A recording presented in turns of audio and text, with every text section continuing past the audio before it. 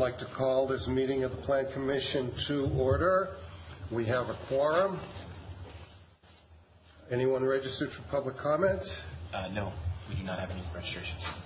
Communications, disclosures, and recusals. Anyone?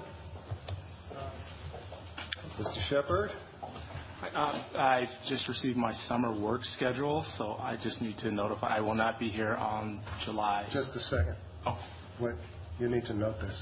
Sorry. Oh, I won't be here because of my work schedule, July 11th, 25th, and then August 8th. I have a work schedule, so there's a conflict. So my wife likes me to pay the bills. So. Okay. Okay. Mr. Rui? Thank you. I'm going to recuse myself from number 19. I know the applicant in some circumstances, but if it means loss of a quorum, I will hang in there but not participate on the vote. Okay. On item 19, which is on the consent agenda, so I think your hanging in there would be just fine. Okay. Sorry. Oh, now I don't. Now you're off the hook. I just didn't want to. I wanted to be nice about it. Okay. Thank you. Ms. Berger? I just wanted to disclose that I did run into a friend at the coffee shop when I was going over my Plan Commission packet and learned that he's going to be here tonight testifying for number 21, the Monroe Street property. I just wanted to share that I do know somebody who will be here. It's not going to be a conflict. Okay. I'm not even sure you needed to disclose I don't know. Well, it came up. We did, briefly discuss it, but nothing material. Okay. Minutes of the May 9th meeting. Is there a second? Seconded by Mr. Rui. Discussion of the minutes. Seeing none, all those in favor signify by saying aye. Opposed, no. Passes unanimously. Schedule of meetings. Note June 13th and 27th and July 11th and 25th. Bringing us to routine business, we have one item, and it is item number 1, Legistar 42877, authorizing the mayor and city clerk to execute a lease for farming purposes with Dennis Acker for 45.34 acres of land located on Meadow Road in the town of Middleton. There's no one registered on that? No, there's not. Okay, a motion to approve by Mr. Rui, seconded by Mr. Cantrell. All those in favor signify by saying aye. Aye. Opposed, no. Passes unanimously. I believe that is going to bring us to the Secretary's report. Secretary's reports. Quick discussion about upcoming matters. June 13th, a few items to highlight. 425 West Washington with conditional use alteration. We'll be coming back to discuss some of the changes to essentially get that building into compliance and or make some modifications there. So 5702 and 5712 Ladana Road is a demo and conditional use for what is generally known as Smart Motors. So they're doing a bit of an expansion there. Another interesting one is 4814 Freedom Ring Road is a gas station and convenience store in for conditional use approval. It's going to be one of the first 2-story gas stations that we've seen in the city. Should be a little bit interesting, and a few different issues that we'll have to discuss through there that will be coming out in the future in the staff report. And other than that, that's probably most of the highlights for that one. June 27th, at this time, there's a renovation of an existing sorority house at 28 Langdon Street. Whitty Hall will see some renovations, and that's 615 West Johnson. And then a couple different fairly simple ones. So June 27th is fairly light. Mr. Chairman. Thanks, sir. I believe that's everything that we can take up until 5:45. Before we take our break, though, I want to point out to people that this would be a good time, or when we resume at 5:45, would be a good time to turn off your cell phones. And I also want to point out that anybody that wants to see a little better than you can from over here, you're free to move into the last 3 rows. But unfortunately, because we can't do public hearings until 5:45, we're going to take a 10-minute break.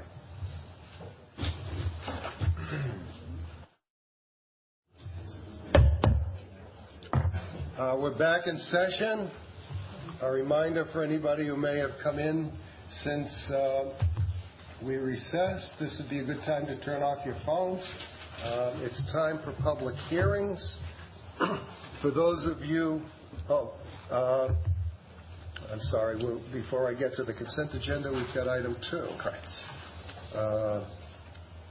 Tax increment district. Item 2, Legistar 42870, approving a second amendment to TID 36, Capital Gateway Corridor, and approving a project plan and boundary for said amended TID.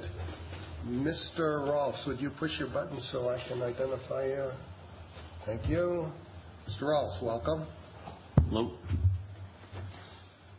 What you see in front of you is the proposed amendment to the project plan and boundary for TID 36.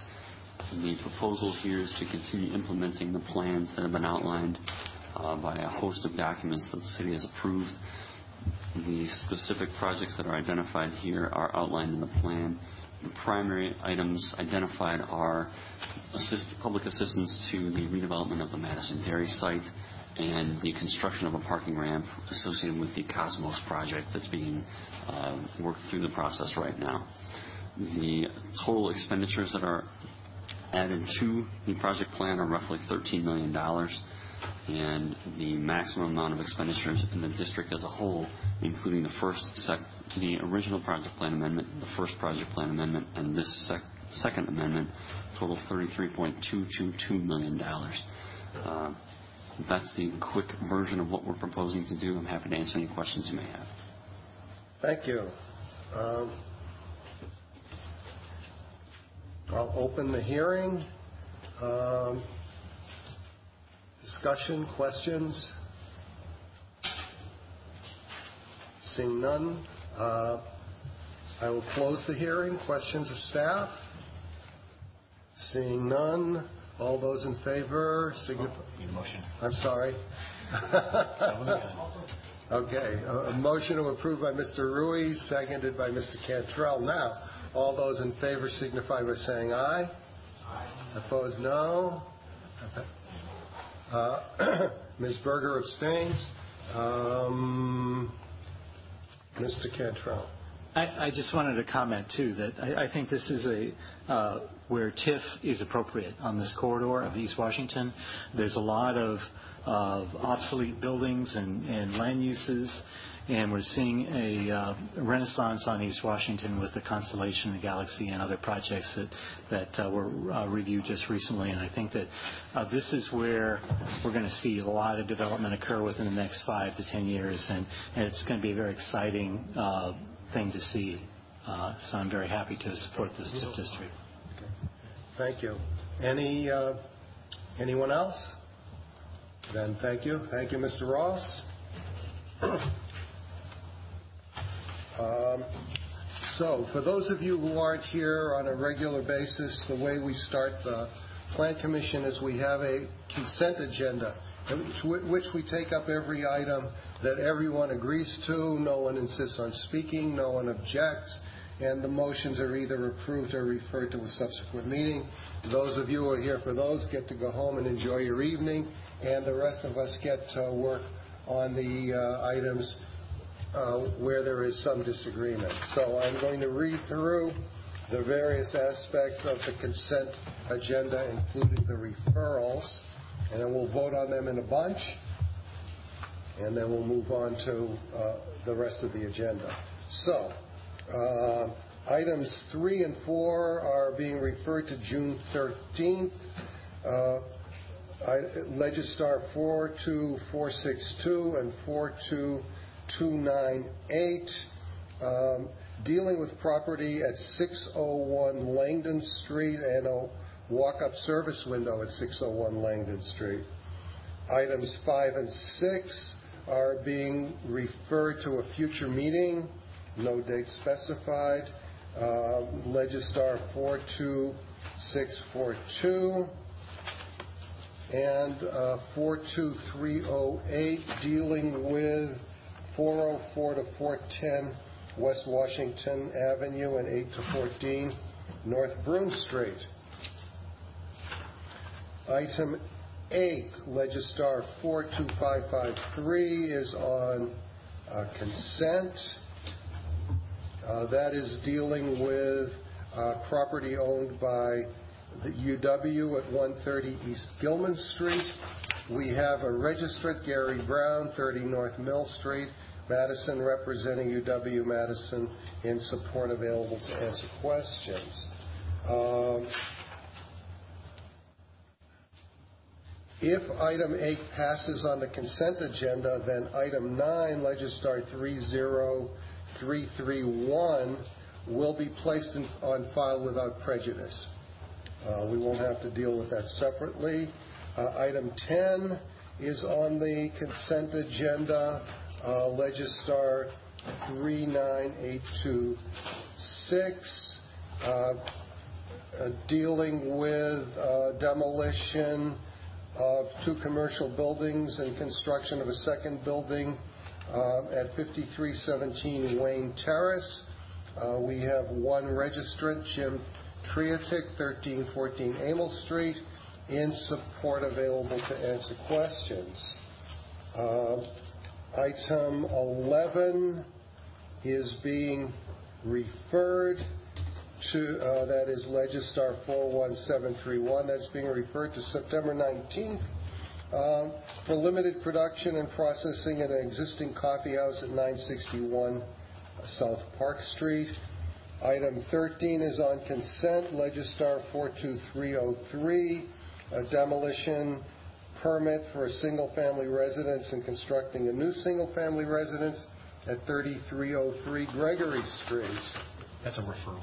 That's a referral. To June 13th. Okay, I'm sorry. Refer to June 13th. Item 14 is also a referral to June 13th, Legistar 42304, to allow construction of a single-family residence in excess of 10,000 square feet at 815 Big Stone Trail. Item 15 is being referred to the June 13th meeting. Legistar 42307, an outdoor recreation area and expanded parking area for a restaurant tavern at 1313 Regent Street and 7 South Randall Avenue. Items 16 through 20 are all on consent. 16 is Legistar 42555, demolition permit at 1439 Wright Street. We have 2 registrants, William Legore, staff of the Dane County Regional Airport, in support, available to answer questions, and Kim Jones, also staff of Dane County Regional Airport, in support, available to answer questions. Item 17, Legistar 42556, is consent. Establish a nightclub at 1444 East Washington Avenue. We have 2 registrants, John Chandler, 5574 Woodland Drive, Westport, in support, available to answer questions, and Edward Kaharski, 405 Sydney Street, in support, available to answer questions. Items 18, Legistar 42557, demolition for a single-family residence at 4341 Mineral Point Road. We have 1 registrant, Andrew Brauman.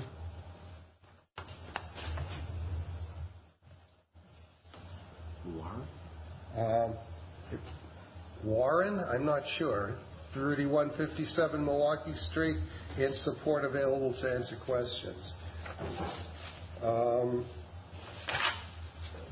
1819, Legistar 42558, construction of an accessory building with an accessory dwelling unit at 217 North Meadow Lane. We have two registrants, Todd Seiler, representing Next Step Building and Designs, in support available to answer questions, and Melanie Ramey, 217 North Meadow, neither supporting nor opposing, and available to answer questions. And finally, number 20, Legistar 42559, conditional use to construct a two-family twin dwelling at 1815 to 1817 Dundee Road.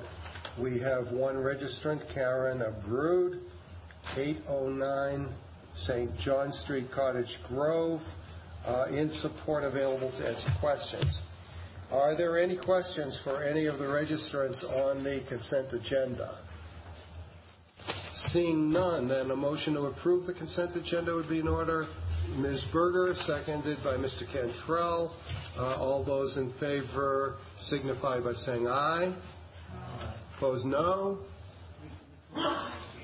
Recuse on 19, Mr. Rui. Okay. Passes. They all pass unanimously. All of you are here for those items. You can enjoy the rest of your evening.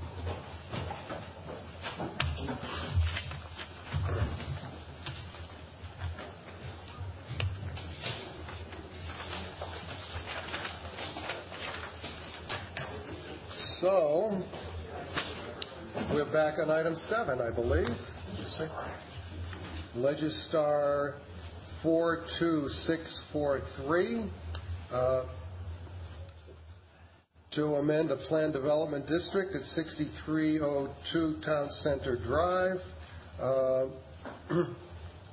and to approve a planned development district, to approve a specific implementation plan. Mr. Furchow. Thank you, Mr. Chair. The applicant here is the Steamfitters Local Union 601, and they're requesting approval of two zoning map amendments. The subject site includes 3 lots within the Metro Tech development, which is generally located at the corner of Milwaukee Street and Sprucker Road, and also has interstate frontage. The original plan development for Metro Tech was approved in 2002. This request is subject to the approval standards for zoning map amendments and plan developments. The first component of this request is an amendment to the underlying general development plan to add trade and technical school as an allowed use. Currently, the permitted use list includes general office, banking, and medical office uses. Second component of this request is for the specific implementation plan for the site and building plan details. Proposed facility is a 2-level structure with approximately 58,000 square feet of area, includes office, education, and community room components. Future components of the project include an in-building medical clinic. And the letter of intent notes that the rooftop will be used in portions as a training area. The Planning Division does believe that the standards for zoning map amendments and plan developments are met. Staff impacts will be similar to the office uses that are approved currently on the site. In terms of character, the proposed building is light industrial in character, and the Planning Division believes that its orientation on a large interstate fronting lot provides for appropriate transitions to the existing and surrounding uses. Staff notes that the Urban Design Commission granted final approval at its last meeting. One specific aspect of this request that I would like to bring to the Commission's attention is that the applicant is requesting a formal request to reduce the bike parking on the site. As a planned development, that is something that can be requested of the Plan Commission, and so you do have purview over that, the waiver of the standards, and there's materials to that effect in your packets. Staff supports the waiver, but does request a condition that, should the waiver be granted, that a condition allowing additional bike parking could be added should it be determined that it's needed at a future time. At this time, staff is not aware of any concerns from the surrounding neighbors on this proposal. The Planning Division recommends that the Commission find that the standards are met and forward this request to the Common Council with a recommendation of approval. If there are any questions, staff is available after the public hearing. Thank you. Thank you, Mr. Furchow. The first registrant is Jody Shaw. I'll open the public hearing. The first registrant is Jody Shaw, 749 University Row, in support, wishing to speak, representing Steamfitters Local 601. Mr. Shaw, welcome. Thank you. Thank you, Mr. Chair. And thank you all for your time. Again, my name is Jody Shaw. I'm an architect with Power Lawson Architects. We're fortunate enough to be hired by Steam Fitters to do the design for their facility that we're looking to put on the site, as noted. Quick overview, it's a training facility, roughly 58,000 square feet. The goals of this really are to provide training and ongoing education for the men and women of the Madison area and general state also that do steam fitters work, which is actually integral to all of the modern construction buildings that we see today, as well as the repair for all mechanical systems and things of that nature. Now, not everybody knows what a steam fitter is, I know, and that's actually the second main reason for this building, both in its really prominent location right on Highway 94. We want people to actually see that building, begin to understand what a steam fitter is, but also within the interior layout of the building, it's designed specifically to allow for public tours from schools, the general public itself, as well as a large community room, which we fully expect to be used by the local neighborhoods and really anybody that wants to have meetings there. Within the building, we have history walls. We have large glass walls that look out over the training facility itself to enhance that public awareness. The reason why we're here really is because we're requesting a reduction in the amount of bike parking. There's a current facility in Milwaukee and a very undersized facility here in Madison. Between those two, over the last 10 years, they've documented one person using a bike over the summer. I personally have gone to two other steam fitters facilities, one in Aurora in Chicago and another in St. Paul. Neither of those facilities actually provide any bike parking. And the reason is that the people that are coming to the training, they're bringing their own welding helmets, their own tools, their own equipment, things that make it actually physically impossible to use a bike to get there. Secondly, a lot of this training and ongoing education is done after hours. I mean, these are men and women that are working on construction job sites, and they literally just take their truck straight from the job site to this facility to take those classes. Those are really the main reasons we're asking for that reduction. We are providing the City of Madison ordinance required amount of parking for all functions within the building except for that actual education training component. So for all of the office, all of the future clinic, all of those spaces, we are providing those stalls, and that came up to a number of 12. We've shown that addition in the letter of intent if you have any questions about that. But that's why we're here. I'll be available for questions as well as Gene from our office and Joel Zilke from Steam Fitters themselves. Okay. Thank you. Are there questions for Mr. Shaw? And thank you, Mr. Shaw. Thank you. The other registrants, as he said, are Eugene Post, 749 University Row, in support, available to answer questions, and Joel Zilke, 1214 Ann Street, in support, available to answer questions. Are there questions for either of those two registrants? Seeing none, I'll close the public hearing. Questions of staff? Seeing none, motion. Moved by Mr. Rui, seconded by Mr. Cantrell. Discussion of the motion. Seeing none, all those in favor signify by saying aye. Aye. Opposed, no. Passes unanimously. Thank you.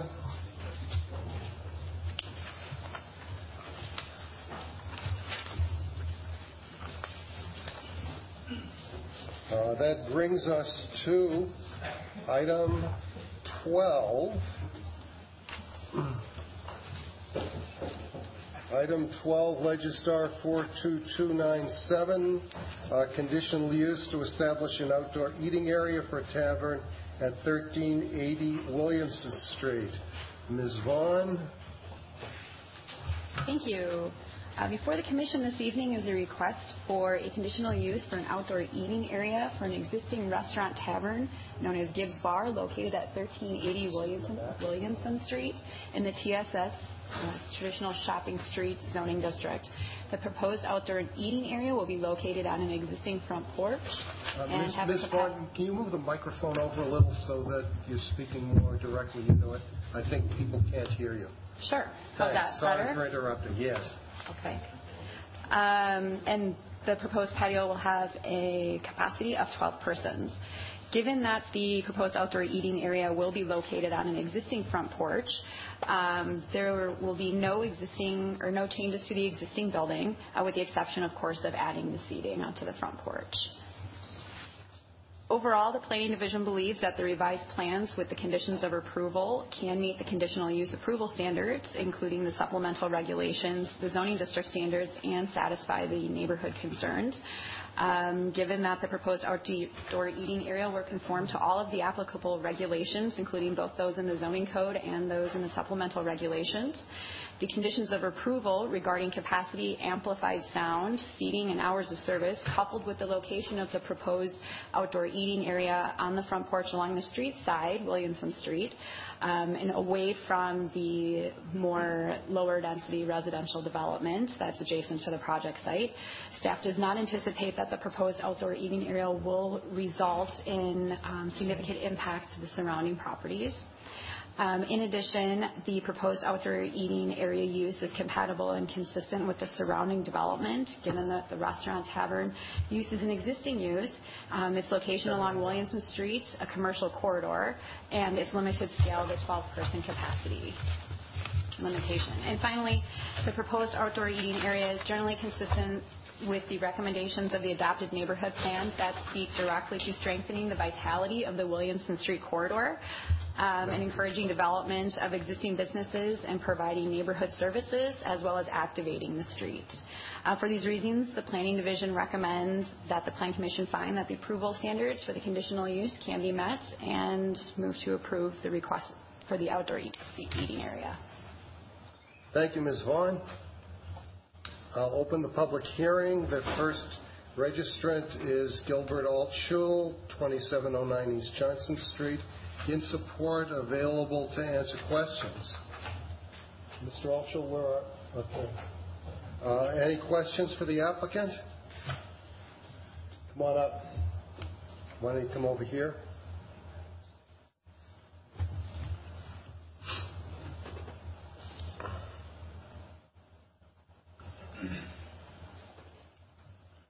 A question from Mr. Shepard. Hi.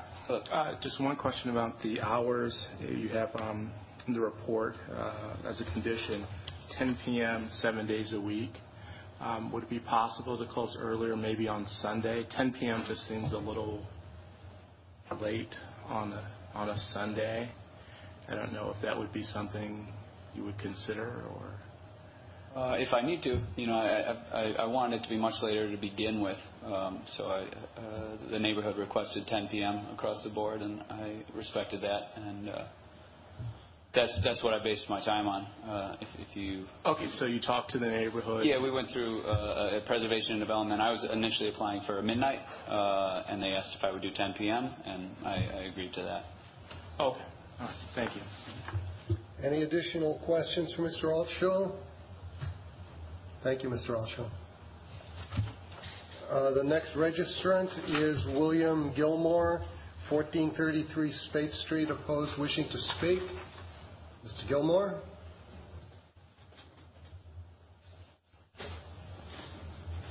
Okay. Welcome. I might have a little problem with my voice, but I hope it comes through. My name is William Gilmore. I'm a partner with Susan Churchill, and we share a rear lot line with the proposed property and what is being proposed for the addition. So she's not here tonight. And I participated in 4 to 5 meetings with this property since Grandpa's was opened, or even before opened. And what I'm having problems with is the fluctuation that goes on during these meetings of what it is and how the responsiveness to the owners to what really is what I feel is the neighborhood's response to these. I've come here tonight and been given the duty of saying we're not for any outdoor seating, period. So when you brought this up at the Planning Commission before and said that was okay with the neighborhood, I'm wondering what neighborhood was that, because I don't have that information at all. I have the opposite. I have that the immediate neighborhood, the people who have property in that area, are saying no. And so there's a difference of opinion. And these are also registered with Alderperson Marsha Rummel. She's been given emails that I think are consistent with what I'm talking about. So through the Marquette Neighborhood Association, which is our representative government or representative association, since 2004, assurances were given from ownership that Gibbs was, Grandpa's, let me get this straight, that the building next to Grandpa's was going to be called the waiting room, and it was supposed to be just that. It was the waiting room for Grandpa's. And we're given assurances that it was not going to turn into a full-fledged bar, which it is right now. So, and also at that time, there was promise of no outdoor seating. So that's, once again, we're kind of like starting to shift on that whole thing. And all I get, and I surveyed the people next to me and my neighbors, and that they don't want it. So, excuse me. In the M&A guidelines, there's a paragraph that speaks to outdoor seating and states that allowance is contextual and the fit and proximity to the residences. So I'm curious why there is this difference of contextual being on Willie Street or in the front of the bar, and what is exactly going to be used to monitor 12 seats in the front of this porch of this house. And again, in conclusion, I don't have any agenda against Grandpa's or Gibbs. That said, my issue is with the outdoor seating being allowed, given this history and amended proposals that have a negative impact. I personally don't want to live with an ongoing house party.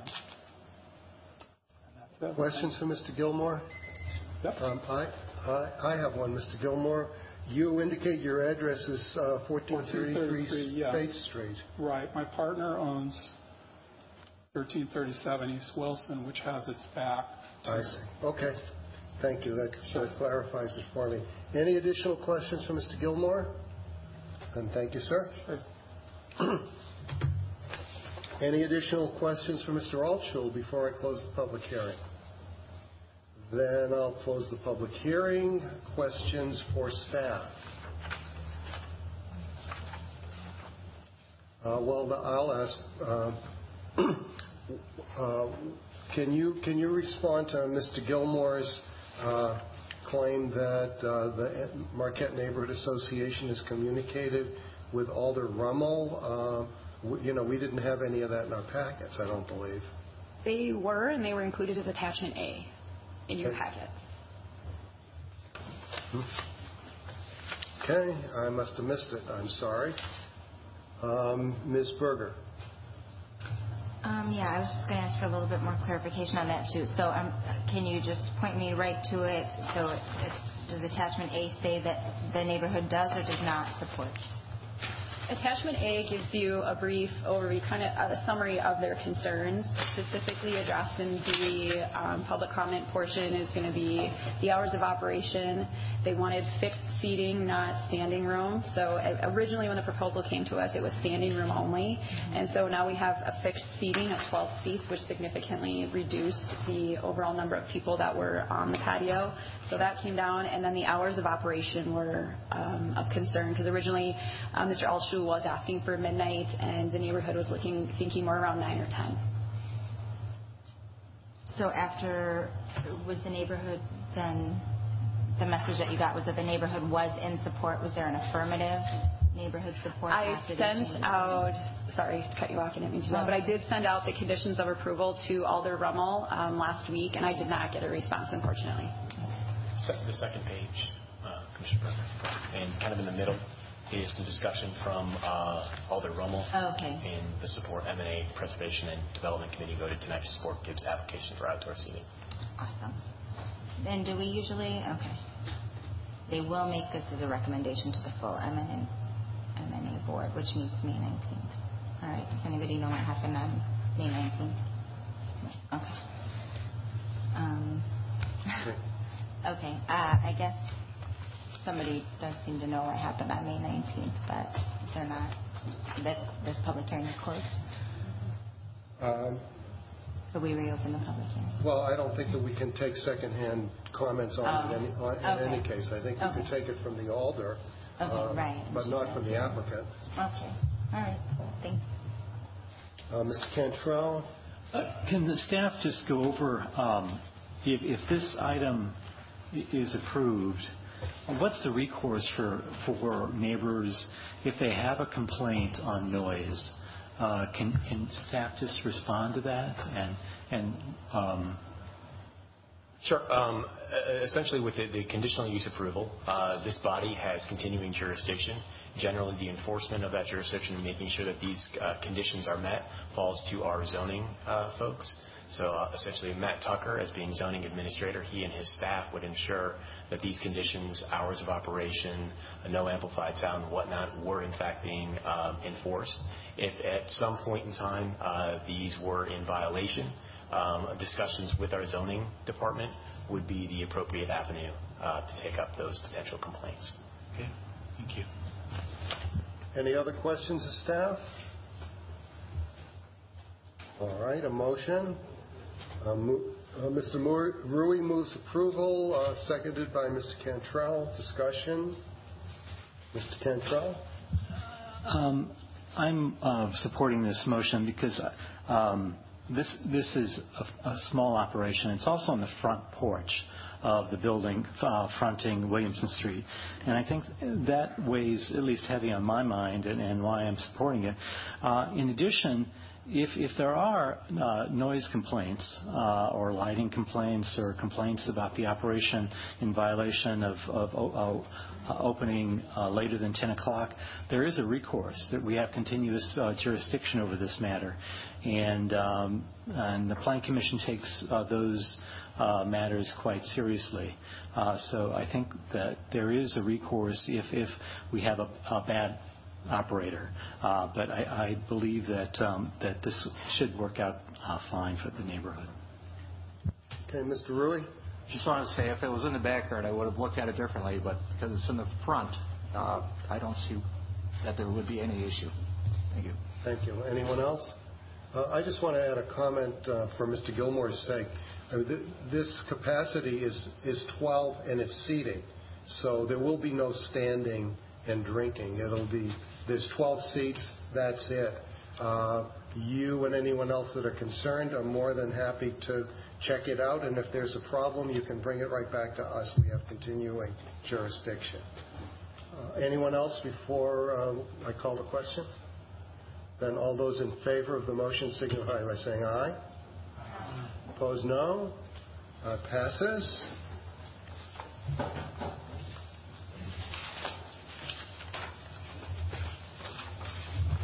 think we're all the way down to number 21.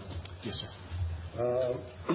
Item 21, Legistar 42565, demolition permit and conditional use of a multi-tenant commercial building and construction of a mixed-use building with approximately 5,000 square feet of commercial space and 48 dwelling units at 1603 to 1609 Monroe Street.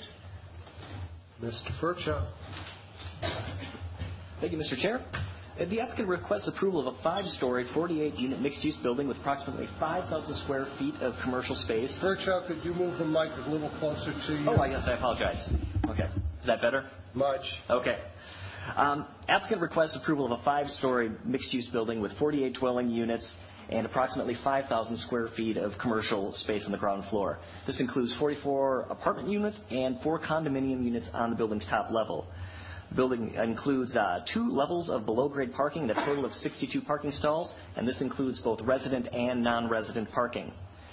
There are multiple demolition permit and conditional uses requested with this application. First, there are 2 demolition requests for the commercial building on the corner and the residential structure next to that. And then there are 4 conditional use requests that are part of this application. First is to have more than 24 units in a mixed-use building. The second conditional use request is to have a building height exceeding the maximum 3-story height in the TSS zoning district. The third conditional use is a mixed-use building exceeding 25,000 square feet in area. And the fourth conditional use is a mixed-use building where less than 75% of the ground floor area is non-residential.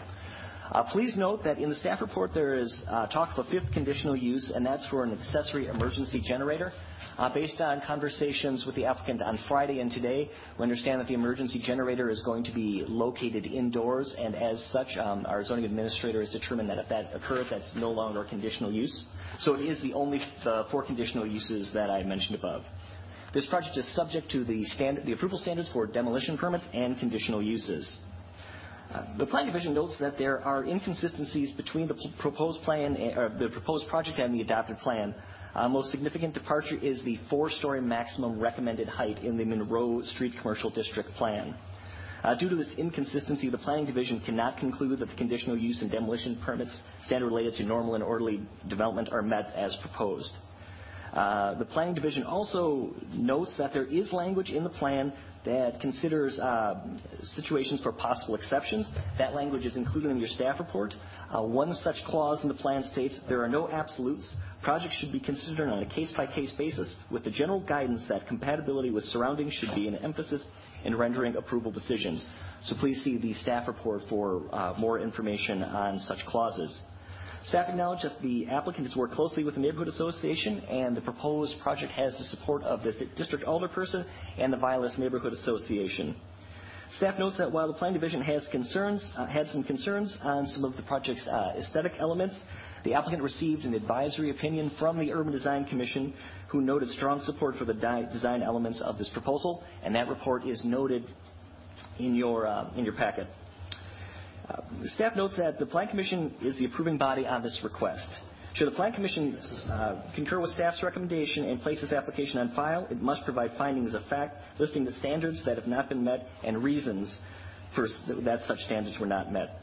And in the alternative, should the Plan Commission find the project can meet the approval standards, the Plan Division recommends that the Plan Commission provide clear findings on the factors it used to reach this conclusion. Staff is concerned about setting a future precedent for not following the plan recommendations for future redevelopments, including those that may not enjoy the same level of neighborhood support as this proposal does. With that, staff is available to answer questions after the public hearing. Thank you. Again, there we're dealing with technology. Staff will. He's troubleshooting back there.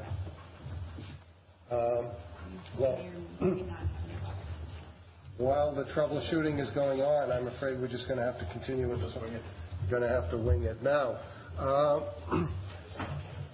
because of the complexity of this proposal, we're going to have 4 speakers in a row representing the project, and then we will follow with 4 people in a row in opposition, and then we will revert to our standard process of pros and cons. So I'm going to open the public hearing, and hopefully the technology will catch up at some point. The first registrant is Greg Szymanski, the applicant, 1603 Monroe Street, in support. Wishing to speak. Mr. Szymanski. Thank you, Mr. Chairman. It's nice to be last on the agenda and be up here at 6:15. We couldn't agree more. I couldn't tell you how thrilled I am. My name is Greg Szymanski. I'm the developer of this project. You know my background. I'm a long-term Monroe Street person. My office has been in this building for 15 years, although I don't own it. I live at 2945 Monroe Street down at the other end of the block. Edgewood High School graduate, coached at Edgewood for 15 years, so I'm a big believer in Monroe Street and this site. We have been, as you heard from Kevin, this is a mixed-use development, 2 levels of underground parking, first floor of 5,000 square feet of retail space and some apartments, 3 floors of apartments, and then a top floor of 4 owner-occupied condominiums. In the parking, we have 1 level dedicated fully to tenant use, residential use, and the other to some residential, and 15 public parking stalls. We've been successful to date in our outreach.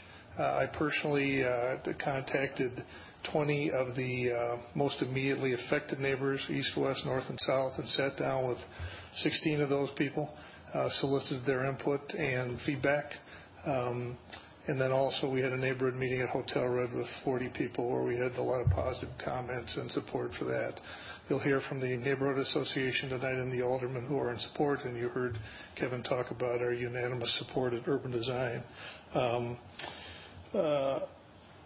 Two of the concerns we heard from neighbors were traffic and the height of the building. We went out and solicited heirs who did a traffic study on Oakland and Monroe and all the immediate streets around there and found little impact. We shared that traffic report with the neighbors who were concerned and also with city staff and traffic engineering who has now signed off on that and found it acceptable. As it relates to the height, one of the things we did was suggest to the neighborhood that we would attempt to reduce the height of the building, and through some value engineering we have been able to reduce the height by 4 feet by using post-tension construction and not going with a concrete plank, and also going with a leg gauge steel as opposed to wood frame, and that's brought the building down 4 feet out of a potential of 8 or 9 feet. So it's been brought down by about half of what we could have to do that. We believe in the site. We think it's a positive addition to the neighborhood when it's done. I think it's something that I will be proud of, and I think the neighbors will be proud of, and I appreciate your support and hope you all vote in favor. Questions for Mr. Szymanski? Thank you, sir. I think you're going to have to refer to the materials that are in your packet because it appears we're not going to have technology yet. Can we do a workaround? We can try. Mr. Q, do you want to wait for the... If you'll oblige us and give us just a second. Given that it's 6:25, I think we can... All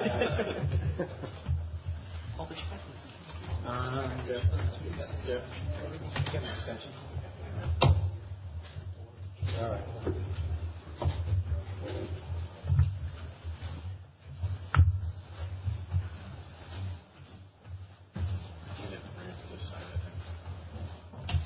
We have to speak.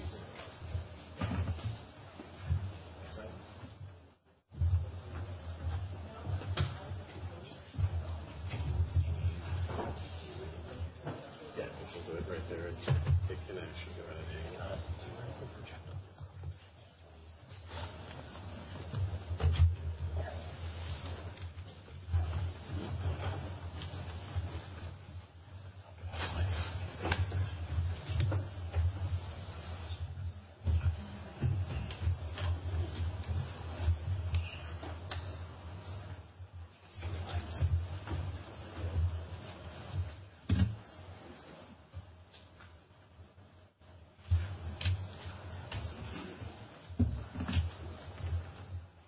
Thank you. Are you ready? We have something that's working.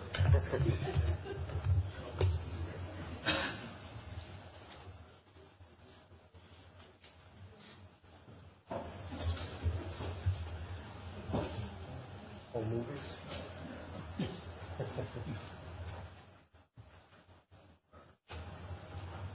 Okay. Whoops. All right. The next registrant is Paul Kuda, 303 South Patterson, in support, wishing to speak.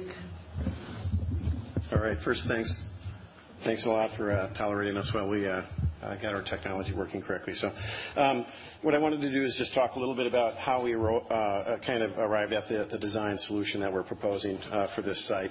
I think that's essential, and Mark will talk a little bit more specifically about the architecture, but I think this site is a unique site, and in part because of the urban space that it shapes and has the potential to shape and certainly influence other buildings that will come around that space as well. So I just want to talk real quick kind of about what that was. And we started with, obviously looking at the zoning, but also very closely at the neighborhood plan and the sort of things that were important to the neighborhood. So the site is on the corner of Oakland and Monroe. It's at the confluence of a lot of activity. 3 neighborhoods kind of come together. It's the edge of the university, multimodal transportation, and a park that's really underutilized and has great potential. It's also a low spot of a long hill kind of that comes down from Monroe Street, and also the whole intersection that comes together. It's crazy legs. So the existing building Our buildings are on the corner of Oakland and Monroe. There's the park that's underutilized and is really kind of a street and through street and a monumental building. We have the hotel that's starting to form an edge along the south side of what could be a wonderful urban space. And you look from Breeze Terrace how it kind of bleeds into the space, and then looking back up Monroe with the Clarendon and essentially 4 to 5 story buildings with the berm that they're built on. So what were some things that we thought about? We thought it was important that the building, it wasn't just about the building itself, but how at this location with the neighborhood plan talks about a gateway to the site and looking at what that park could be and we think should be in the neighborhood and in the urban fabric. We looked at other examples. So this is a park, similar site.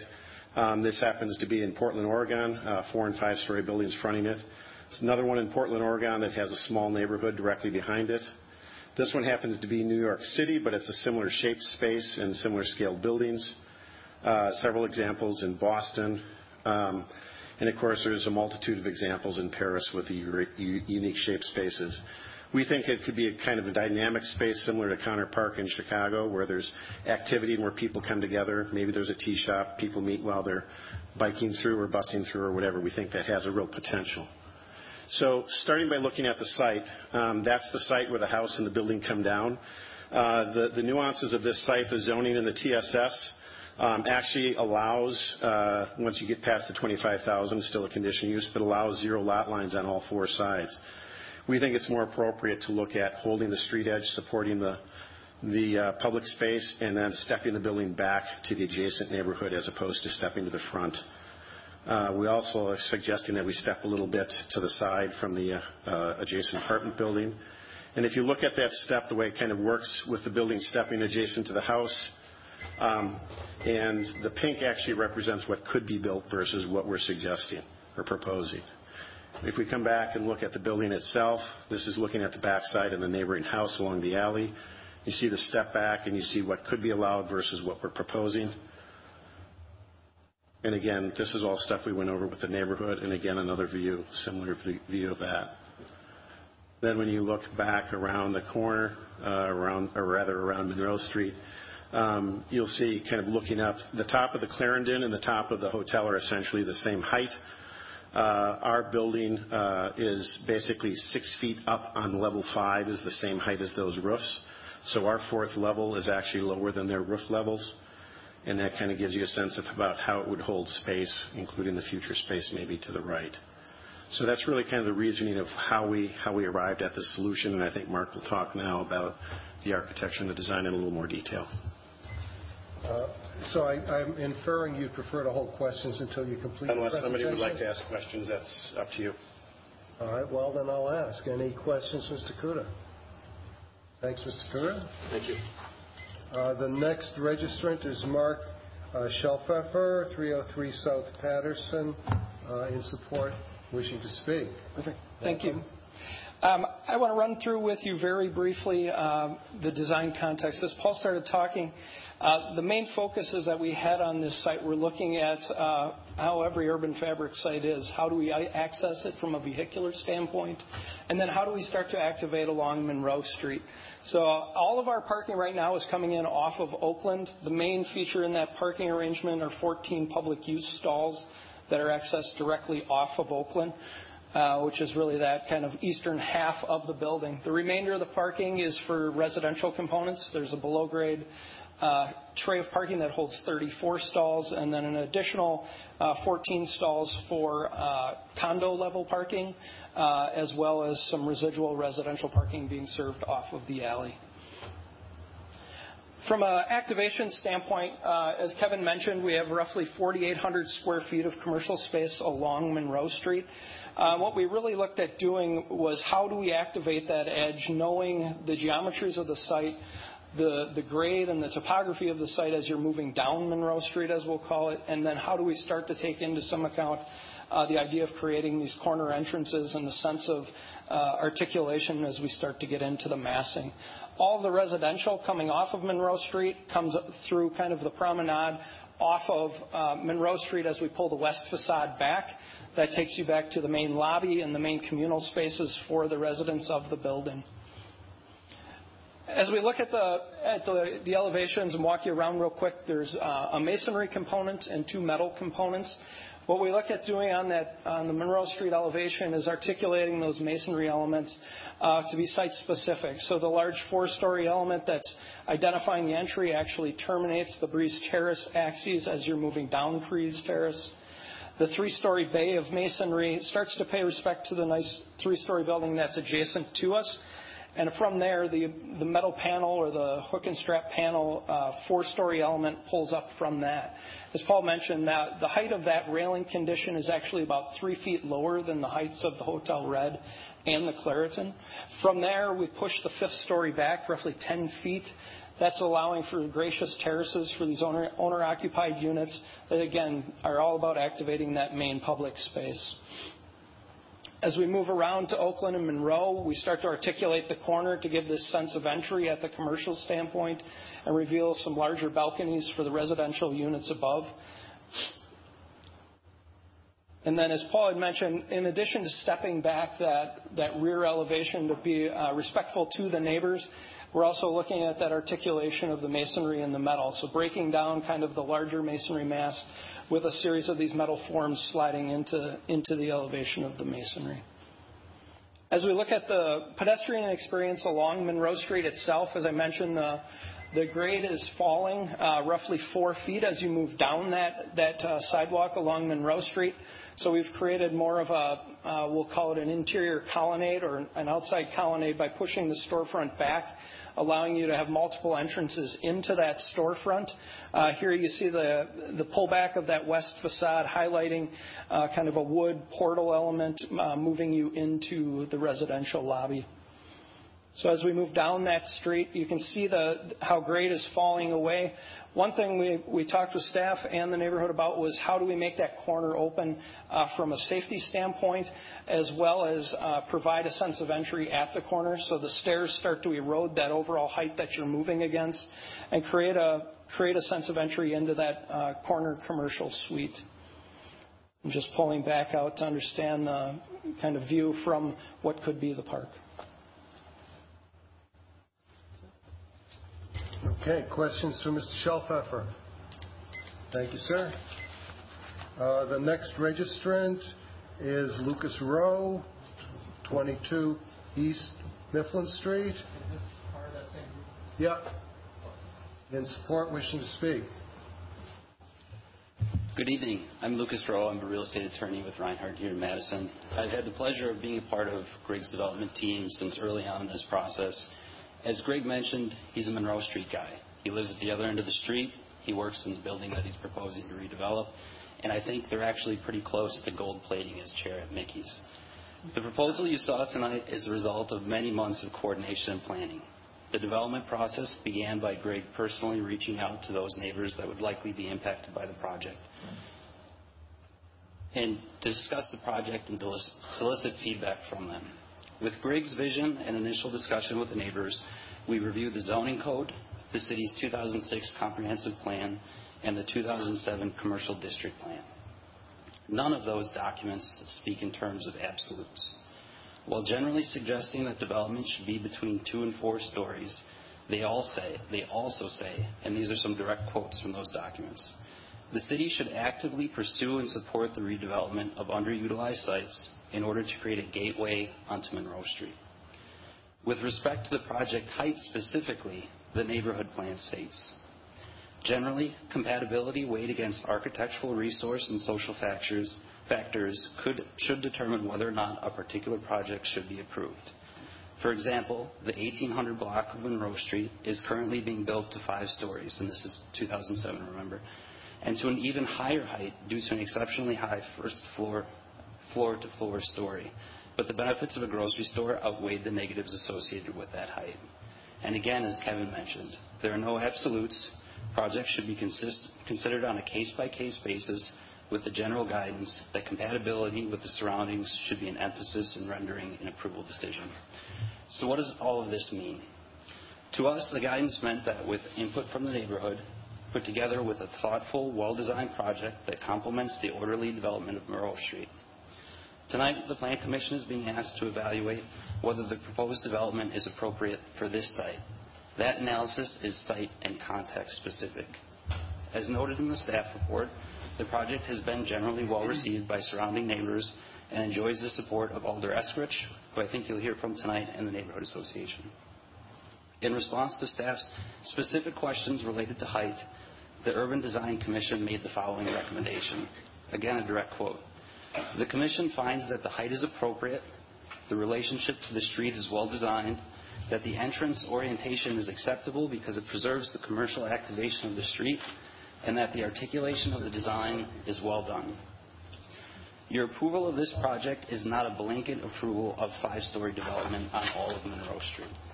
But for all of the reasons that Paul and Mark mentioned, the location of the project at a natural low point on Monroe Street, the location of the project adjacent to an underutilized public open space, and the list goes on. We feel that this development meets and exceeds the standards for a conditional use permit, and we hope you'll join in our support of the project. Thank you. Questions for this registrant? Mr. Rui? Sir, Mr. Rowe, come back. No, I've got it. Probably not for him, but for somebody in the group. Okay, well, ask the question. We'll see who answers. It's got to do with, well, first of all, the bike parking. I see a lack of bike parking for commercial, for the commercial component. Where is that going to be? There's bike parking in several locations. So there are convenient, visible. There are in the public access parking area. There is, and that's one of the things we think the site offers. Which there's public use parking on that site. There's also moped parking and covered bike parking. I didn't ask for moped. And covered bike parking. There's also bike parking in the lower level and on the first level of the apartment. Let's start over. I asked a question about for people that are using the commercial. There's covered commercial parking on the east side or on the west side of the building. It's in this location right here. There are 6 stalls here, and then underneath the building in the public use, there are covered bike parking spaces roughly in this space. It should be in the information in your packet. I guess the question I'm going to ask is realistically they're going to be parking at the entrances to the commercial, not in some place they can't find.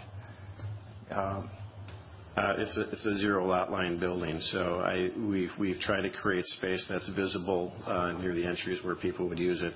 We've talked to staff about the possibility, because there is a deep boulevard a wide boulevard on this along Oakland Street. It's rather wide. If we would be able to get a permission to put bike parking down at this corner. And that's something we would certainly consider. Well, that's one thing I've been concerned about. Every time these zero lot lines, we always seem to end up putting the bike parking on commercial property on the public property versus the commercial, at least putting in alcoves. This is partly the staff too. You have to wait till we close the public. But it's just philosophy. Again, we do not have any on-site parking for commercial customers for bikes. Yes, we do. It's in the same place. It's in the same place. It's in the same place where if I drove in my car, I'd have to park, or if I rode in my moped, I'd have to park. You could also park in front too if you wanted to by car. I don't know I don't know that will be allowed with the parking restrictions in that area. The other question is all the covered parking, and you've got different layers. How do you get to those different covered parking locations?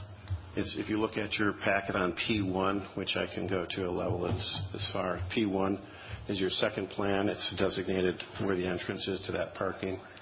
And then also, so on this level here, you come down Oakland Street. You turn in. This is all public access parking. There's covered bike parking and covered moped parking. And where's the closest door? That's the public bike parking? Yes. And where is the door to the commercial from that public bike parking? You come out onto the sidewalk and you come up that step right there. So I guess it looks like a place that you can put a car in. How about for the people that live in the building? Where is their bike parking? There's bike parking in this area. How do you get to that? And then through the garage door. And then when you go down this ramp, there's a whole bank of parking that's down below as well. There's also bike washes, dog washes. charging stations, all kinds of things. The other question I've got is the visibility coming out on the Oakland Street interplay between pedestrians and motor vehicles. It looks like you are not complying with the 10-foot vision corners. We've actually met with traffic and did some things at the corners with the railings and other things, and Eric Halverson is agreeable and thinks that we've achieved what they're looking for. But the visitor one, you've still got a solid corner there and no visibility coming out of the building. You do have visibility. Egress is on the opposite side, so it does, according to Eric, has the 10-foot. You don't exit on the left side. You exit on the right side. If you're on the left side, you're confluent. I'm looking at it. The right corner has a wall. The opening is at 30 inches, and the visibility through that, Eric said, was appropriate and meets the standard. So as you're coming up the ramp, you can see people coming from the right through that opening. The opening right here. But the car drivers can't, so they pull out on the sidewalk to look. Pardon? I'm still having a little trouble with the visibility. I know coming up out of the lower level, you've got that fence, but coming out of the as you come out right here, there's an opening here that you can see through, and you can see people coming this way, and you can also see people moving along this side. Is there any way you can make that opening bigger? We can't take away the structure at the corner, and that's what that's there for. So we've gone over this. I've been there. I think you can. We've met twice with Eric on this and looked at other examples, and he said that it's appropriate.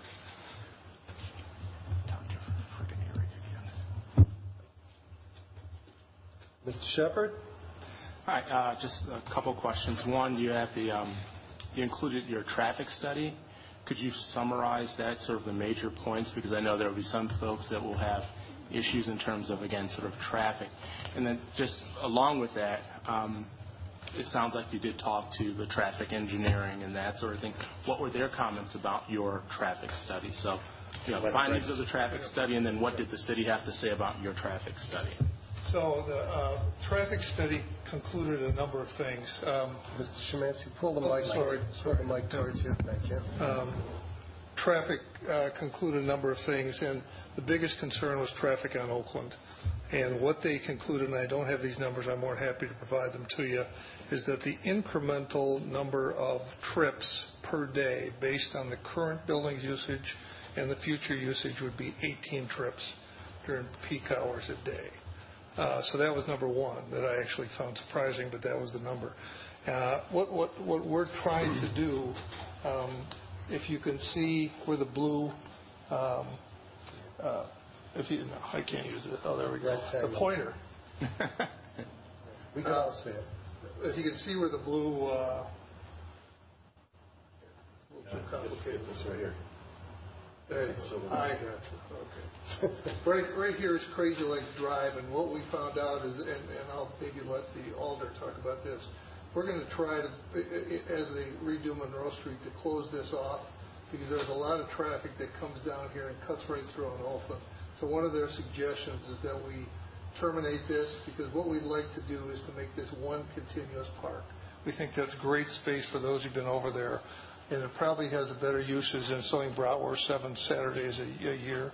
So we're going to try to make that a real usable space. And one of the conclusions that came to, as it relates to traffic, if this is closed off and made into one park, the traffic flow down here would be far less.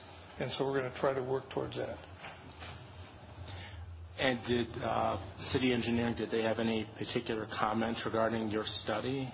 I met with them, and they looked at it. And if you look at the appendices on these things, they're about 30 pages. And I'm a numbers guy; you can't understand them, but they just nod their head and said it looks good. That's all I can tell you. Oh. But they had time to review it and look at it, and the traffic engineer came with us to answer any questions. Okay, thank you. Yeah. Ms. Berger? Hi. Obviously, this building we're talking about is a lot bigger than what's there. Did you guys do shadow studies? Do you have anything you can show us there? I don't.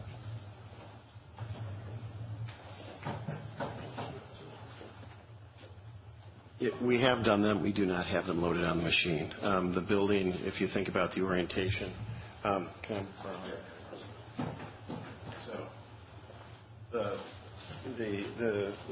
one advantage we have on this site is that north is up in this instance.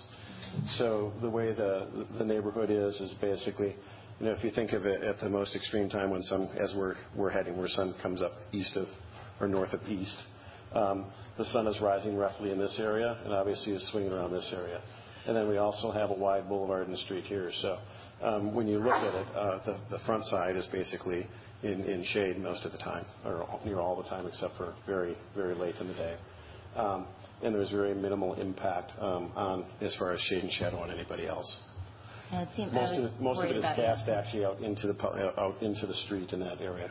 But in the afternoons, it would be shading the neighborhood. Late in the afternoon, those are long shadows. Yes, it will. It will impact that site there because of the long shadows. So it will impact that house. The reality is, with those long shadows, as Paul was mentioning, if you remember Monroe Street actually heading up the hill, the buildings that are near the Clarendon and in that area are actually casting longer shadows back down into Monroe Street compared to by the time you get to here. So I'm not worried about Monroe Street. I'm worried about the houses that you're right next to the neighborhood. It's the transition between the commercial and neighborhood that I find the most sensitive. So, do you have, so you said you have done them, but you don't have anything that you can show us? We don't have them in this presentation, no. Any other questions, Ms. Berger? No? Any additional questions for these registrants before we move on? If it's okay, we'll leave this up. Okay? Is that right? Sure. I think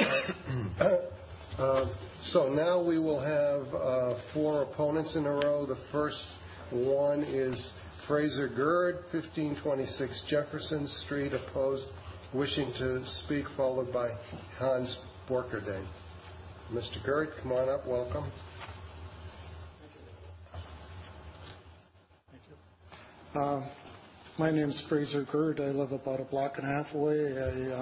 Before the developer moved into his space, we occupied it for several years. It was Bob's Copy Shop and pharmacy before that. And for the past 16 years, it took a year to renovate. For the past 16 years, we've been up the block with our business. I think that it's too tall. I know nothing's absolute, but it's too tall. There are 2 main things with regard to the conditional use: the height and the 25,000 foot criteria.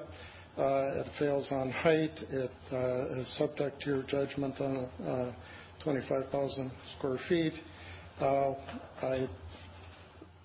I think we're being asked to make a jump right to Portland and Paris and New York City in terms of densities and living in a little canyon going up Monroe Street. But we're also being asked to cut off the neighborhood. If you look at in your packet, the last page and the last picture, the one that says view from Oakland to the north, it's sort of north. If you look at that picture, you can see that between New Orleans Takeout and this building, this zero lot line, apparently zero lot line is our fault, but because they have to come out all the way. So if you're way down Oakland Street, let's say Doug's house or something like that, and look up here, what you're going to see is like a old-fashioned city wall. There's going to be a cutoff between the neighborhood, where the residential neighborhood, and the part of the neighborhood that's out on Monroe Street. With regard to the park, that's nice. This building is their jewel. The park augments that jewel. Study Crazy Lakes separately. It's a different issue. It's not part of this thing.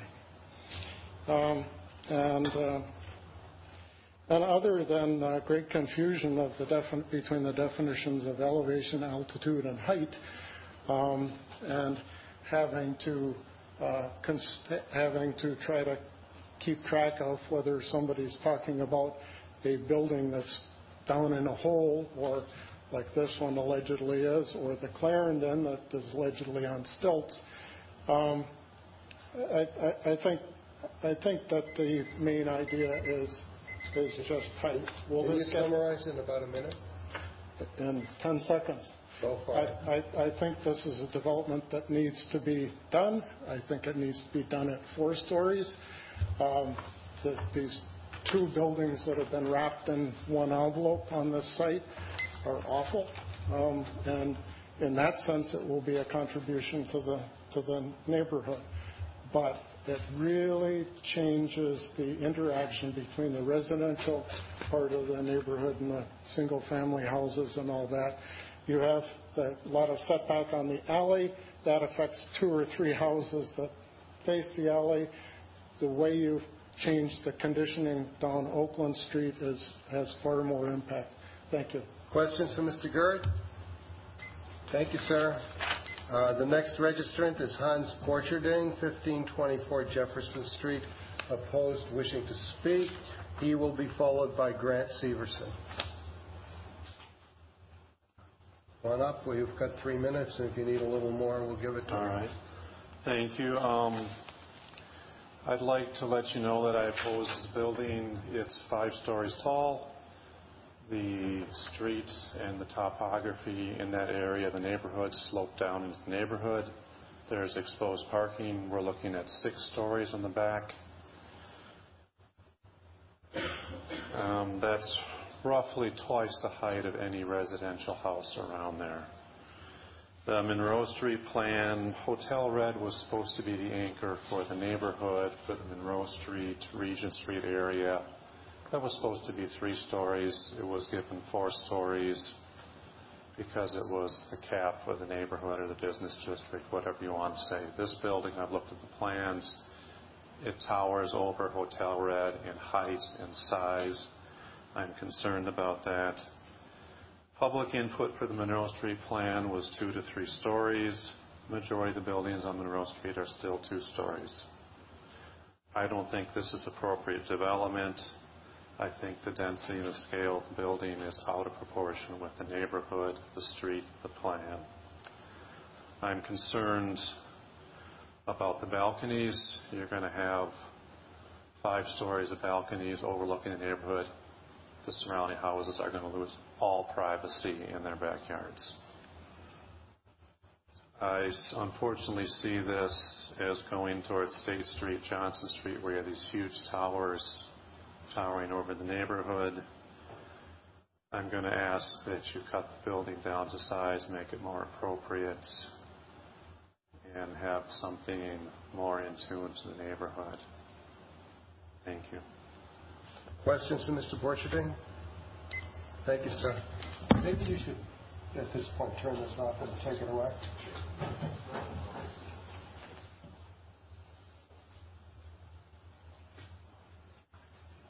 If you could remove the projector and the book.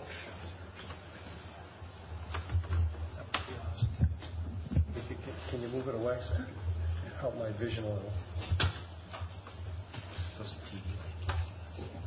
Okay. Mr. Borcherding, welcome. You've got 3 minutes, possibility of an extension, and the next speaker will be Grant Severson. Thanks for getting my last name right, by the way. It looks like Syverson, but it's Severson, so thanks. First off, I just want to reiterate what Fraser and Mr. Borcherding have said about the height of the building. I certainly feel like any design like this would be an improvement on the current buildings that are there. They're not obviously very aesthetic. But 5 stories and the impact it will have on the surrounding buildings, and just looking at your PDFs that you have already, where you look at how big that building is compared to the surrounding single-family homes, it's a far cry from fitting with the neighborhood. And I understand that Hotel Red will be the same height as that, or a little bit taller. However, Hotel Red is not near any homes, and it's a hotel, and it's at a cornerstone intersection of the neighborhood. It's a main intersection, not a minor one like ours. As far as traffic, which is another big concern for me, I'm the closest occupant to that building with a family. I live, 1,000 feet from the building now. I have 2 small kids. And while traffic now is much better, thanks to city engineering changing the one-way traffic on the street, putting on bike paths, it's improved quite a bit. If you add further parking, or not even parking, just further people living in that site, they're going to drive down the one way the wrong way, because it's a one-way street, Oakland is, and they do it already. It's only going to get worse. That also being said is, why are we adding more non-single-family home housing to that neighborhood? 2 a.m. Friday night, I guess Saturday morning, I woke up to people arguing and fighting on my front yard. I don't want more of that. And that's what's going to happen, because this is not designed for families. If it was all condos, I'd probably have a really big opinion difference. But it's not. And that's, I guess, my biggest concern. Other things, I think Fraser talked about the setback. I definitely feel like the walking back from Monroe Street, looking up that block and seeing a giant building there would be very different. My son gets on the bus every morning on Jefferson Street in Oakland, and turning back the last 3 months, I've thought, wow, it's going to be a big difference having a giant house, a giant apartment building there that just kind of obscures the sunlight. So that's my only thing. Questions for Mr. Severson? Thank you, sir. And finally in this set, Richard Scott, 811 Oakland Avenue, opposed. Wishing to speak? No. Okay. Questions from Mr. Scott? Seeing none, thank you. We'll now revert to our normal process. The next registrant is Craig Stanley, 1525 Vilas Avenue, in support, wishing to speak, representing the Vilas Neighborhood Association, to be followed by Jera Bodley. Okay. Thank you, Chair. My name is Craig Stanley. I'm the president of the Vilas Neighborhood Association. We held, just for background, we held a informational meeting. The developer came in and did an informational meeting for the committee itself, then the public meeting, and then we had a follow-up meeting. Numerous questions came up, some about height, some about traffic, some about some small things in terms of the alley. Generally, I don't want to speak for anybody specifically, but generally the committee was in support, and the neighborhood questions were limited. Height did come up, but it did not seem to be a major issue with the neighborhood group in general. For background, I'm also on the transportation, the city's transportation committee. I was also on the Regent neighborhood. I was the advisor for the Regent neighborhood, so I have a strong perspective on a lot of what's gone on, and it's just for history relative to my personal background. But on behalf of tonight, I'm only speaking on behalf of the neighborhood. Questions for Mr. Stanley?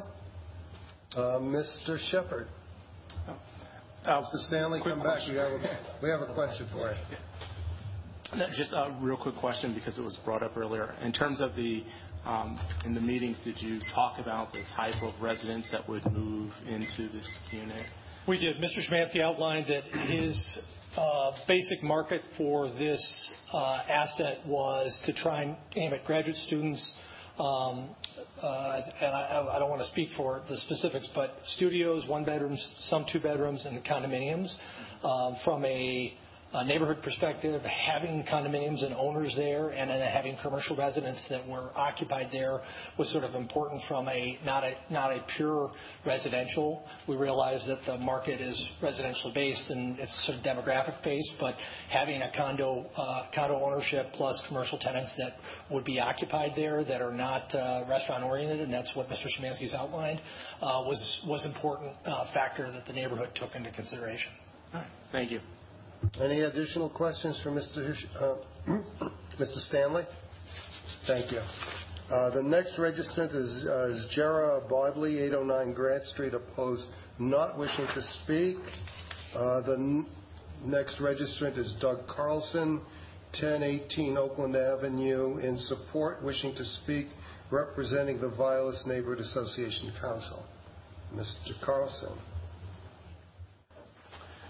Thank you. I didn't realize that Mr. Stanley would be here this evening, so I did write down that I'd talk in support on behalf of the Vilas Neighborhood Council. I am a Vilas Neighborhood Council member as well. So just on behalf of the council first, we did pass a resolution in February supporting the proposed project as proposed. And then this past Thursday, we passed a second resolution supporting the project as proposed with 5 stories. And we did add one condition that would request that this would be built with what we termed a concrete structure that would reduce the height of the building by approximately 5 feet over a stick frame construction. And that didn't make your packet because it just happened last week. From what I understand, I believe that that condition has been met, and I will allow the developer to address that if you have questions. So it appears to meet that criteria. From my personal perspective, I think this is a fairly unique situation for you where staff has gone on record of opposing and the neighborhood association is here in support of height and density. Usually it works a little the other way around, although I think this is a unique site. Topographically, it's a low point on Monroe Street, as the developer has mentioned. It's generally in scale with the Field House, with Hotel Red, and the Clarendon Apartments, all of which are within a block or a long block of the proposal. And it's in an area of Monroe Street where the heights and densities start to increase as you approach downtown, as you approach campus. So for those reasons, I ask you to support the conditional use permit as proposed with the height and density as proposed. Thank you. Questions for Mr. Carlson? Mr. Rui. Thank you. I've heard a lot about this low point in Monroe, but my question is, which direction does Oakland go from Monroe Street? Does it go down or up? It goes slightly down in the first half of a block, and then it's very flat after that. So the developer can probably talk about the corner of Monroe and Oakland further down, but I think it's a few feet. Oakland is lower than the low point of Monroe. Okay. Correct. Okay. Correct. Okay. Thank you, Mr. Carlson. The next registrant is Jason Tistrup, 4026 Council Crest, in support, wishing to speak. And the final registrant will be Nathan Wadier.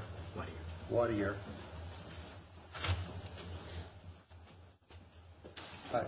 Thank you very much.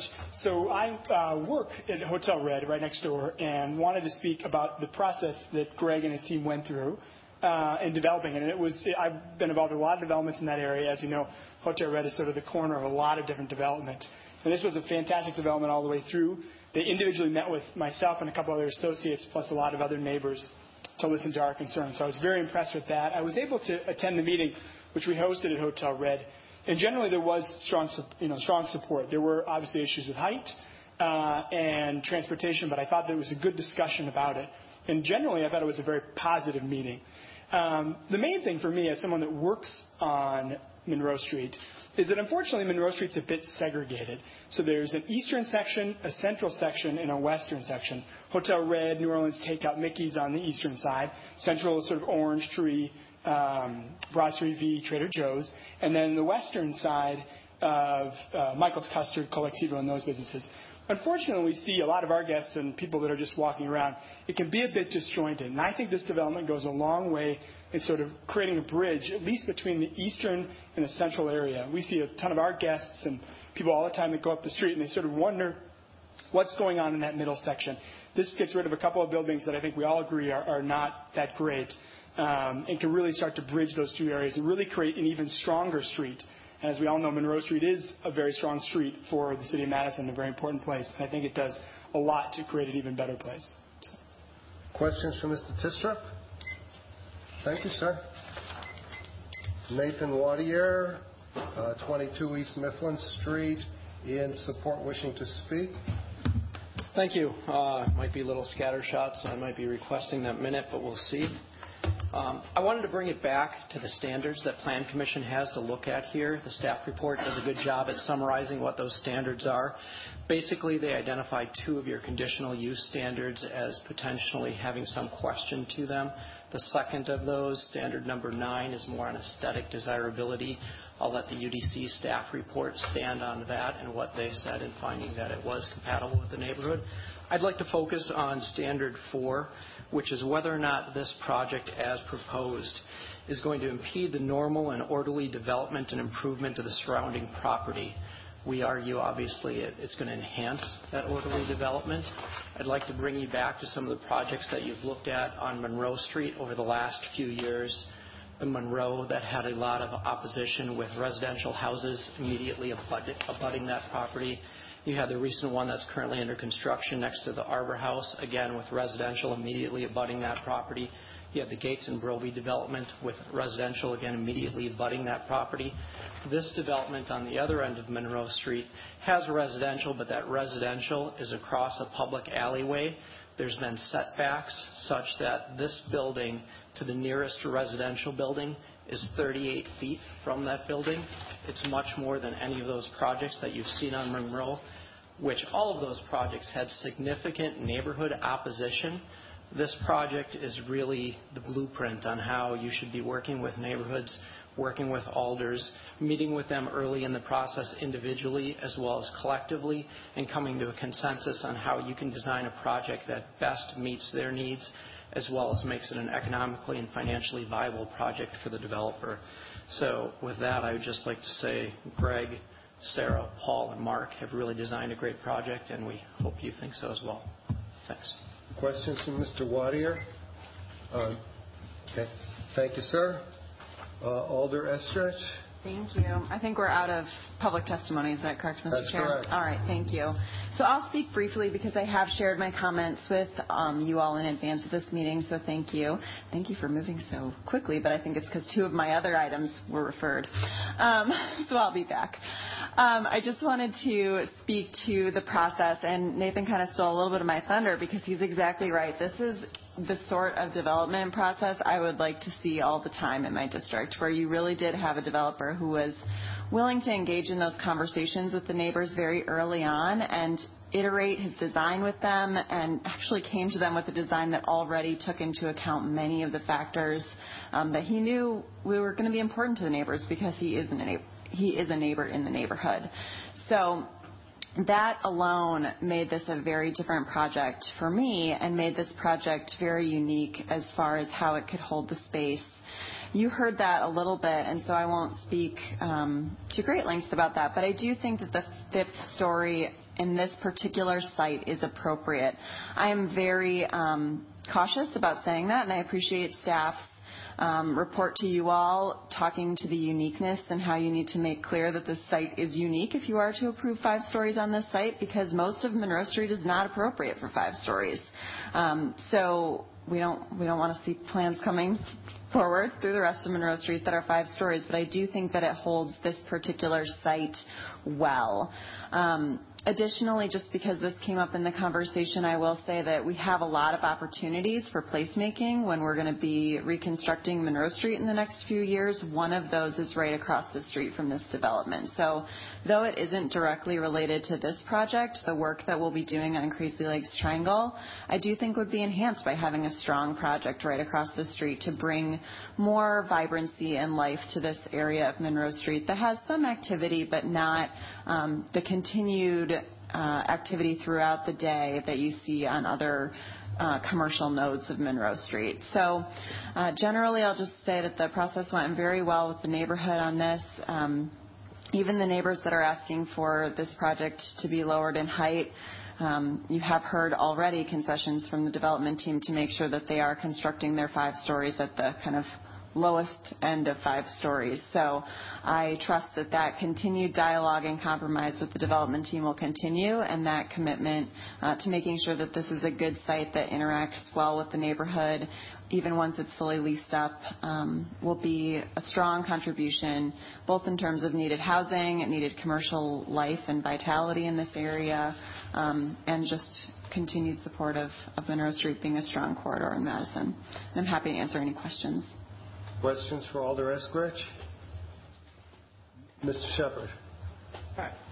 Just one quick question regarding, and I don't know, someone else may be able to answer this, but for the residents that live behind this area, did they have any concerns? And I'm looking at this and I'm just sort of wondering about maybe automobile lights and cars driving up and that sort of thing. Were there any issues there? And if there are issues, is there anything that could be done to sort of mitigate sort of that auto light pollution that may occur? Yeah, and I will give a first response, and then if anyone wants to jump in, I'll welcome Greg to do that. That was part of the discussion early on because those neighbors that are going to be connected to that alleyway, that interaction of the alleyway to the neighbors nearby was really important. So I believe that some screening and shielding has been put into this project to address that, but I'll let the development team speak to the specifics of that shielding.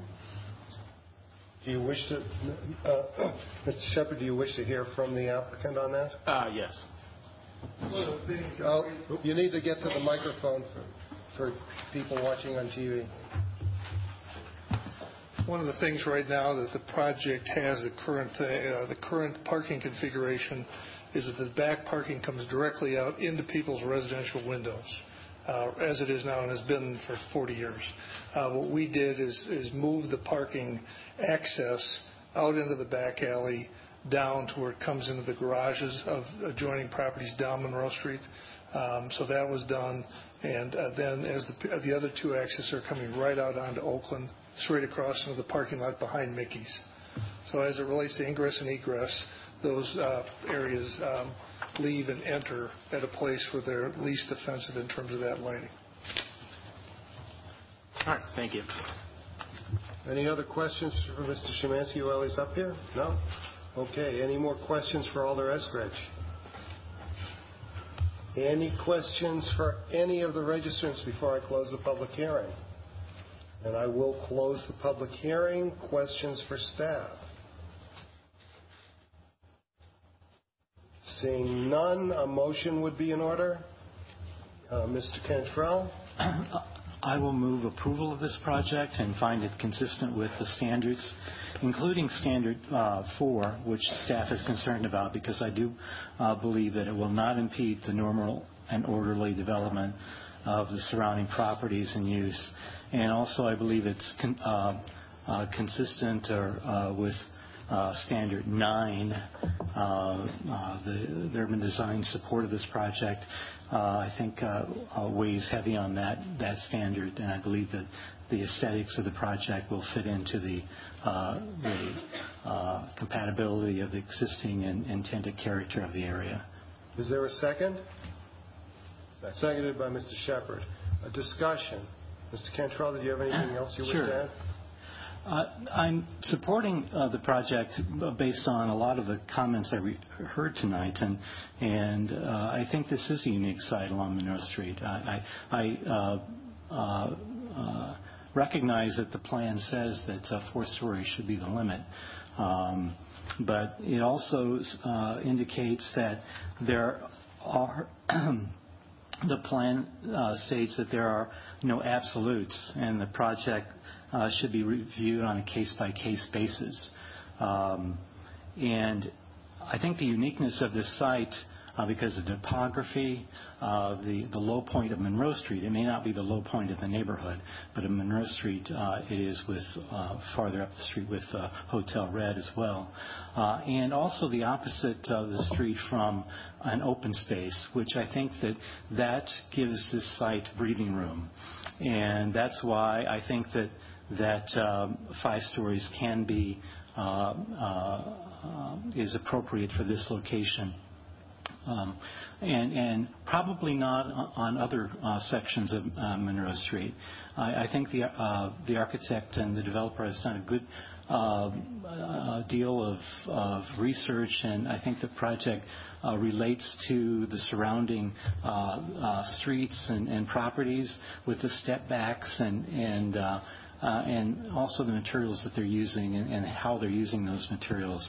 So I think that overall we need to support density in Madison where it makes sense, and I think this site, it makes sense. And again, I'm very supportive of this project. Thank you.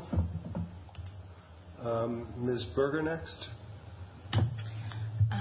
I will not be supporting the motion. This is a tough one, but I hear this project being compared to Hotel Red and the stadium, and those are the same height or slightly taller, but they are at the corner, they're at the anchor. This is not the corner, this is not the anchor. This, to me, should be transitioning into, it should be what we expect of Monroe Street. It's a little bit lower, but somebody had pointed out, too, on the back of the property that it's facing the neighborhood, because of the topography, it's actually, 5.5 to 6 stories in the back. I don't think that this meets condition number 4. I don't think it's normal and orderly.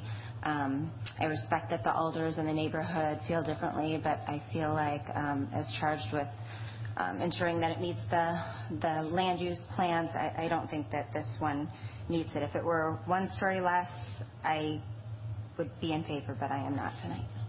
Thank you, Ms. Berger. Mr. Rui? Thank you. First, disclosure, I went bike riding with Nathan Watchier's mother-in-law last night, but we didn't talk about this project. We happen to be neighbors. I agree with everything that Mr. Cantrell said, but I don't think I'm going to be supporting it for transportation reasons and not cars. There is no convenient bike parking for commercial customers. There is no consideration for increased pedestrian capacity along Monroe Street. The visibility on the exits on Oakland can be better, and I understand structural engineering. Some of what you don't want to do is aesthetic, not structural. Once again, we're using the right-of-way for bike parking. I think it should be the convenient bike parking should be done by the developer, not on public right-of-way. So for those reasons, I probably am not going to support, but although I do like the project. Thank you, Mr. Rui. Mr. Plewski? I'm going to be opposing this project for the same reasons that Ms. Berger is opposing them. I think that it doesn't meet conditions 3, 4, or 9. I think that the project is too big for the spot. I think that it does not go along with what we think of as orderly development for that whole area. I am concerned with the size for the neighbors to the rear down Oakland Street and farther into the Vilas area. I think that it does have the impact, have a negative impact on the neighborhood behind it because of its size and because of the density that we're imposing on that neighborhood. With all favorable comments to density, it is important also to, I think, for this body to weigh and balance what we're putting in and what we're doing to the neighborhoods that we're putting the density on. And I think this is just a little too far. It's nicely designed, it's got a nice look to it, but it's just too big for that particular spot. Thank you. Thank you. Anyone else? And all those in favor of the motion signify by saying aye. Aye. Opposed, no.